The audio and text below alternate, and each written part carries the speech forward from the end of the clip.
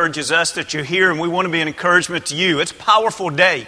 It's a day where all day long we'll be taking our will and submitting it to the Almighty God, the King of the universe, the Creator of all. And to think that hours upon hours of prayers will be petitioned to God today of praise and of thanksgiving and of supplication. And all of you will be prayed for by name. And your requests that you have and will continue to turn in today will be prayed about. The ministries that you love and give your life to, they'll be prayed about today. And we look forward to the rest of this day. I've heard already this morning just how blessed the time was of being in prayer together.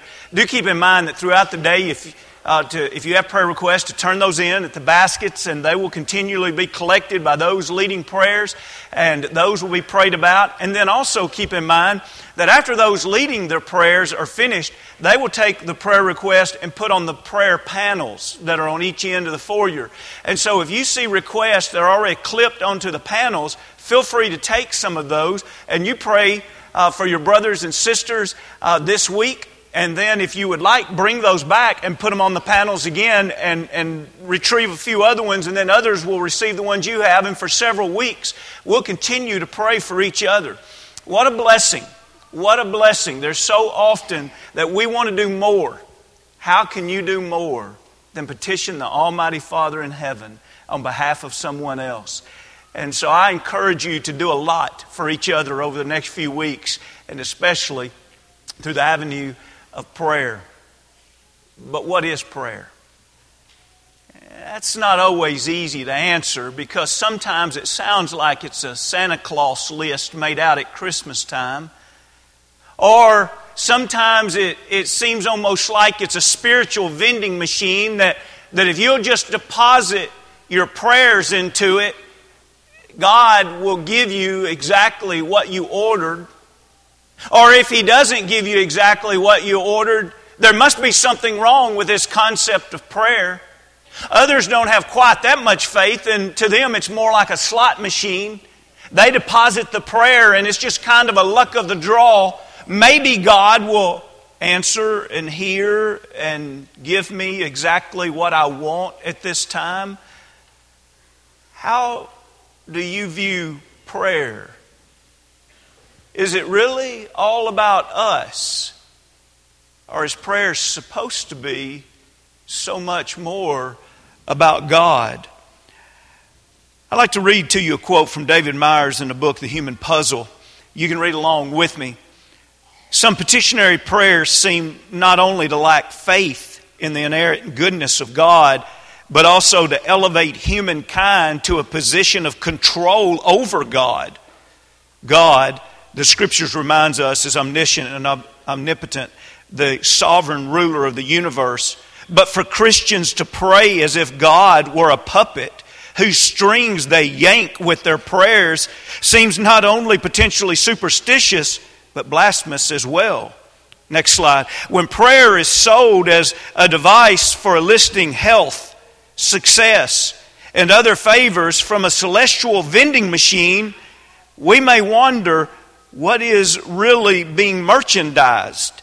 Is it faith, or is it faith's counterfeit, a glib caricature of true Christianity? I realize that this is probably a statement that in some way challenges all of us, because it is so easy, maybe not overnight, but over time, to turn our prayer life into a constant me. God, I know you love me. You gave your Son for me. God, I know you care for me, because you even tell me in 1 Peter 5:7 to cast my cares upon you because you care for me. And if we're not careful, it's real easy for all of this love and care that God has for us to slowly evolve into, now it's all about me. And today I want to challenge you to look at this beautiful prayer where Jesus was teaching how to pray. And in this teaching here, He helps us with simple words, with the reminder, though, that our prayers are constantly about the will of God. As a matter of fact, it's in this manner He said to pray. Now, when we think about Jesus standing before the group on the Sermon on the Mount and literally teaching, this is the manner you are to pray. Now, when Luke would record a very, very similar prayer, he would record it by the disciples coming to Jesus and saying to him, teach us to pray as John taught his disciples to pray. Have you ever seen someone that was so good at something you really enjoy that you just had to stop and watch? And when they finished, you just wanted to go up to them and say to them, can you teach me to do that? Can you imagine how many times the disciples heard Jesus pray? Can you imagine how many times they watched Him from a distance when He prayed at night or early in the morning? Can you imagine how it must have been intriguing for them? They would have been men and women that would have been men and women of prayer. But there was something about the way He prayed that caused them to say, teach us to pray. It's not that they'd never heard a prayer or that they didn't know how to pray. It was that they wanted to learn what He knew about prayer. And isn't it interesting? Instead of giving a rendition that was one of those all-night prayers or several-hour prayers in the early morning, instead, He only takes between about 65 and 70 words. And notice, He doesn't say, pray after these words. It's after this manner. Isn't it interesting that in 2007, it was estimated that 2 billion people recited the Lord's Prayer on Easter Sunday. Now, if those 2 billion people were praying, not vain repetitions, the text that we just read, if you back up 2 or 3 verses, he talks about us avoiding vain repetition. In other words, if for them they were just repeating something and it was not a prayer of their heart, it's vain repetition. Listen. God, Jesus Christ teaching here, is not nearly as interested as you and I memorizing these words of this prayer as He is us learning this manner of prayer so that this becomes a description of our life also. And so what is this manner of prayer? Notice, it begins with to whom we pray and how we address the one that we pray to. Our Father in heaven. Jesus referred to God the Father at least 160 times. Are we praying to someone who is only revealed to us as a king? No. Are we praying to someone who is only revealed to us as a master? No. Are we praying to someone who's revealed to us as a creator or almighty God? All of these things are true, and there's nothing negative about those things. But realize how many times God wants us to see Him as our Father. And when we are taught the manner that we are to pray as sons and daughters talking to our Heavenly Father. You know, a few years ago, Madonna was interviewed about her spirituality, and this was backstage, and so Andrew Neils asked her some questions, and it went like this. He said, when you gathered your dancers around during the Blonde Ambition tour to pray before going on stage, who were you praying to? She said, who was I praying to? She repeats the question, stalling for time. Everyone in the room. And my idea of God. He asked, is there a God? Yes, she replied quickly. There's my God. Everyone has their own God. Tell me about Him, he asked. She said, I can't describe it. But he said, you have a good idea though, don't you? She said, yes. The voice was strained and quiet.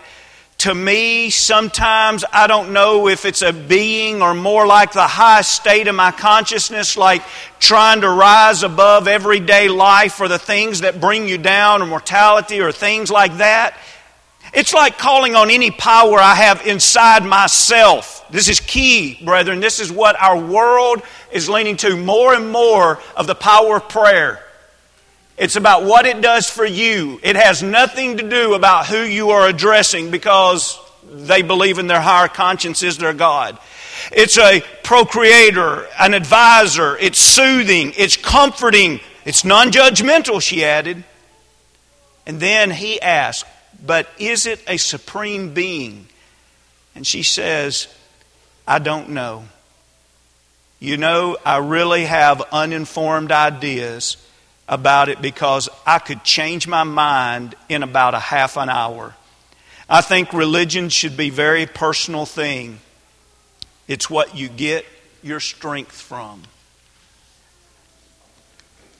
Brethren, isn't it heartbreaking to think that someone has a longing within their heart and within their being? There's someone they want to reach out to. There's a need that she feels to pray. And this room is full of individuals that feel that need. God created us in such a way to cry out. It is literally the cry of all mankind to look to someone that is greater than us. And we live in a society that says, as you cry out, just look inward and find the higher conscious of yourself and lean and find comfort and find soothing and find courage. I know that you didn't come here this morning to learn that. Odds are if you're here this morning, it's because you know God the Father. But please don't take this for granted. Jesus teach us about prayer, and He would say, here's the manner I want you to pray. I want you to pray to the Father who is in heaven. The Creator, the King of Kings, the Almighty. I want you to realize that He is in heaven and He wants to hear your prayers. Pray to your Father. How beautiful is it when we look at a godly image of fatherhood and see how it is a blessing that we are to see God as the Father. We say, what do you mean a godly image? Well, in this Sermon on the Mount, if you have your Bible open, just flip over a page to the 7th chapter. Notice what a godly image of a father is. Look at Matthew 7:7. He says, and notice how, again, he's going to talk about prayer.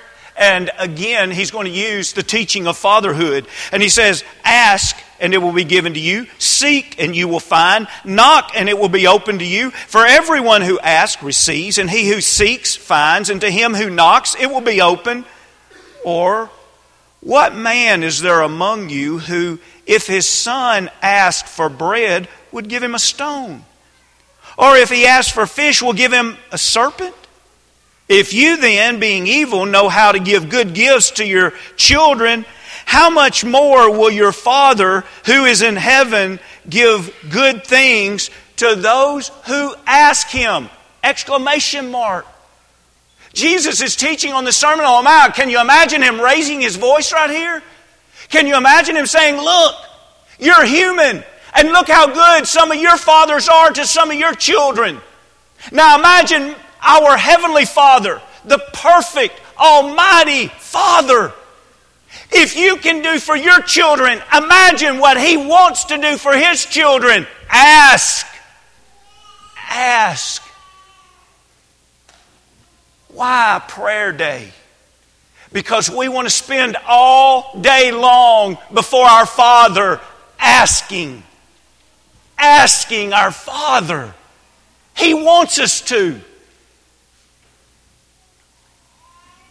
All of you that are parents have stories like this over and over. You know how when your children say things incorrectly, but you don't want to correct them because you like the way they say it when they're little?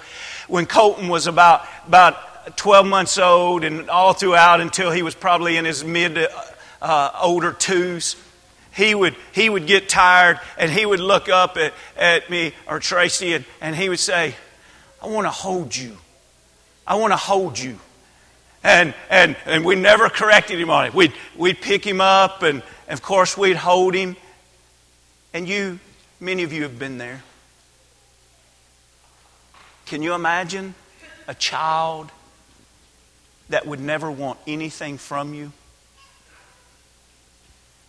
Relationship of parenthood is about knowing that your children are going to lean on you. And they're going to ask you for things. Over and over, and especially when the topic is prayer, we are taught that God is our Father.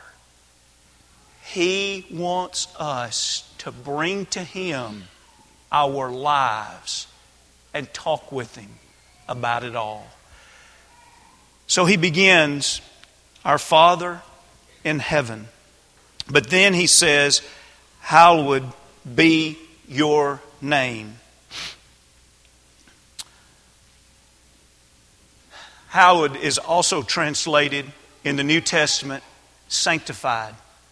Almost every other time it's translated sanctified, and once or twice it's translated holy.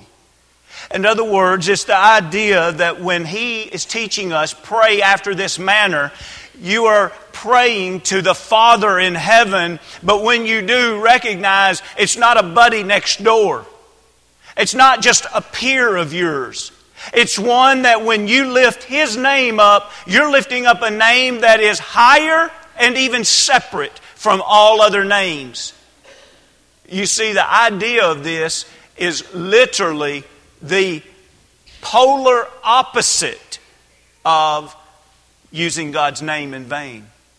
Do you remember the third of the 10 Commandments? I know we don't live under the old law, but this is where it became so clearly stated to us. First, in Exodus the 20th chapter, look in verse 7. You shall not take the name of the Lord your God in vain, for the Lord will not hold him guiltless who takes His name in vain.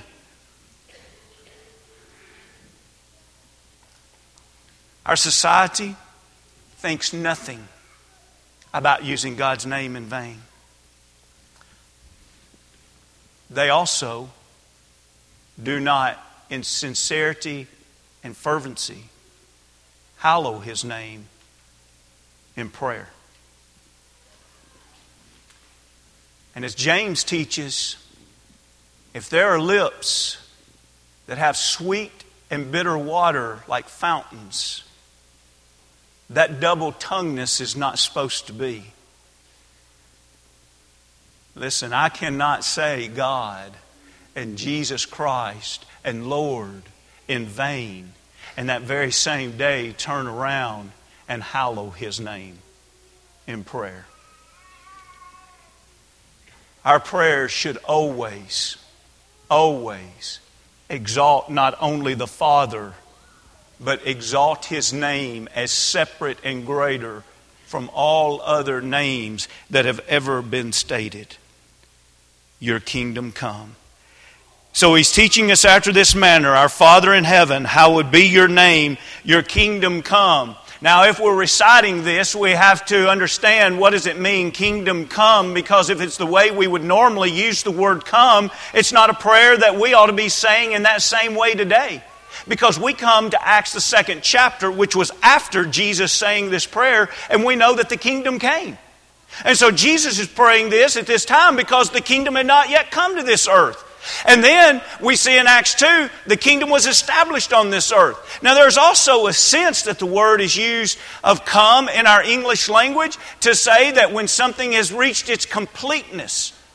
Now, if that's a little bit unusual in the way we use it, but if that was the way someone was saying it in a prayer, that would still be appropriate. That we want the kingdom to continue growing and continue reaching out until Jesus comes again. And then the kingdom will have reached its full potential and be delivered to the Father in heaven on the day of judgment. But beside that, notice what is being prayed here. After what manner are we to pray? Our prayers should always be concerned about the kingdom. Now, friends, please get this point. When you pray for physical things in your own life, does it in some way go back to the Father and to the kingdom? Remember Matthew 6:33, seek ye first the kingdom of heaven and His righteousness, and all these things shall be added to you. There's something wrong with prayers when we pray for God or about God and we hallow His name and we pray about the kingdom, and then there's a wide divide. And then over here there's just a long laundry list of things that we want God to do for us that is separate from the kingdom. Listen, we are supposed to be faithful members of the kingdom. Our life is supposed to be seeking the kingdom first in everything. We are supposed to be sons and daughters of the Father who reflect Him in everything that we say and do and think. And so the reality is everything that we pray about ought to in some way go back to reflection of the Father and of the kingdom. Now with this in mind, I want you to notice also how closely that we've just talked about ties to the next phrase. Your will be done on earth as it is in heaven. And so Jesus is teaching us to pray after the manner of making sure that we recognize that it always must be God's will. Jesus is teaching this, and you remember the prayer in the Garden of Gethsemane? You remember that's directly what He prayed. Let this cup pass from me, not my will, but Thy will be done. When we go to James, the 4th chapter, turn quickly, if you will, to James, the 4th chapter. In James, the 4th chapter, we have a long paragraph here that teaches us quite a bit about prayer. There's things in James 3 and 2 that we don't have because we don't ask. But then we come to the 4th chapter in verse 3 and we learn also about you ask and do not receive because you ask amiss, that you may spend it on your pleasures. And so see, now we're back over here, this wide divide where I'm going to praise the Father and I'm going to pray about the kingdom. But when it comes to things for me, I'm going to pray about things for me so that I can fulfill my fleshly nature. And James here is saying, brethren, you've gotten it all wrong. Everything we pray must be under the will of the Father. Now, if you read on down that very same paragraph that you're in, notice it's at the end of that paragraph that he says, humble yourselves in the sight of the Lord, and He will lift you up. You see, that's the humility, is us placing ourselves under the will of the Father and praying His will in all things. That's the humble place that we are to reside. It's the humble place that we are to pray.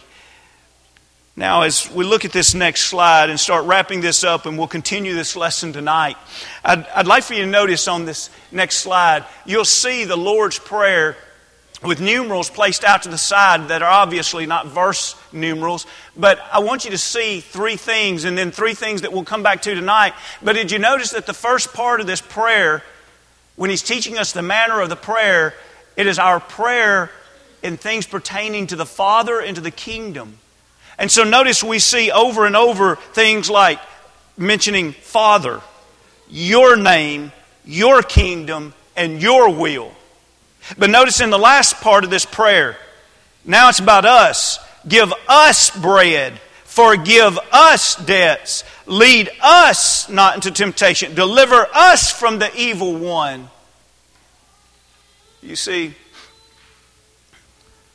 when we get to the part about us, it's whole dependency, entire dependency upon the Father. Realizing that everything that we are and everything that we have and everything that we would hope to have for eternity rest upon the Father. Teach us to pray. And Jesus said, pray after this manner. Address the Father. Lift His name up. Lift up His kingdom. Exalt His will in your life. Tonight, as we come back and complete this lesson, if that is still kind of like a hanging chad out in your mind right now, saying, I still don't understand exactly how we talk about our physical aspect of life to fulfill the will of the kingdom of the Father, come back tonight. Let's look at that and let's master that. Let's make sure that we are students of prayer. But much more than that, let's make sure that we are people of prayer. Let's be like Daniel, that no matter what the cost, even if it was thrown into a den full of lions, we would never cease to pray. If you've been to the times of prayer on prayer day, you know the blessing it is. If you haven't yet, I would encourage you to be a part of that today for the blessing that it'll be to your life, but more importantly, the humility that it shows to God, that we truly are a congregation that fervently submits our will to Him and always. This morning, is that a reflection of your life? Are you a child of God? Have you received the blessing, the spiritual blessing of knowing that God hears your prayers? If you need to come to the Lord this morning, we'd love to help you in any way that we can. If you want to learn more, we would love to sit down and study with you and open God's Word and help you see the God of Scriptures that we love and that we pray to. If you're ready to be immersed into Christ for the remission of your sins, we'd love to assist you with that. If you've become a Christian in the past and you've left the Lord and you want to come back and pray forgiveness, we'd love to pray with you this morning. If we can help you in any way, come as we stand as we sing.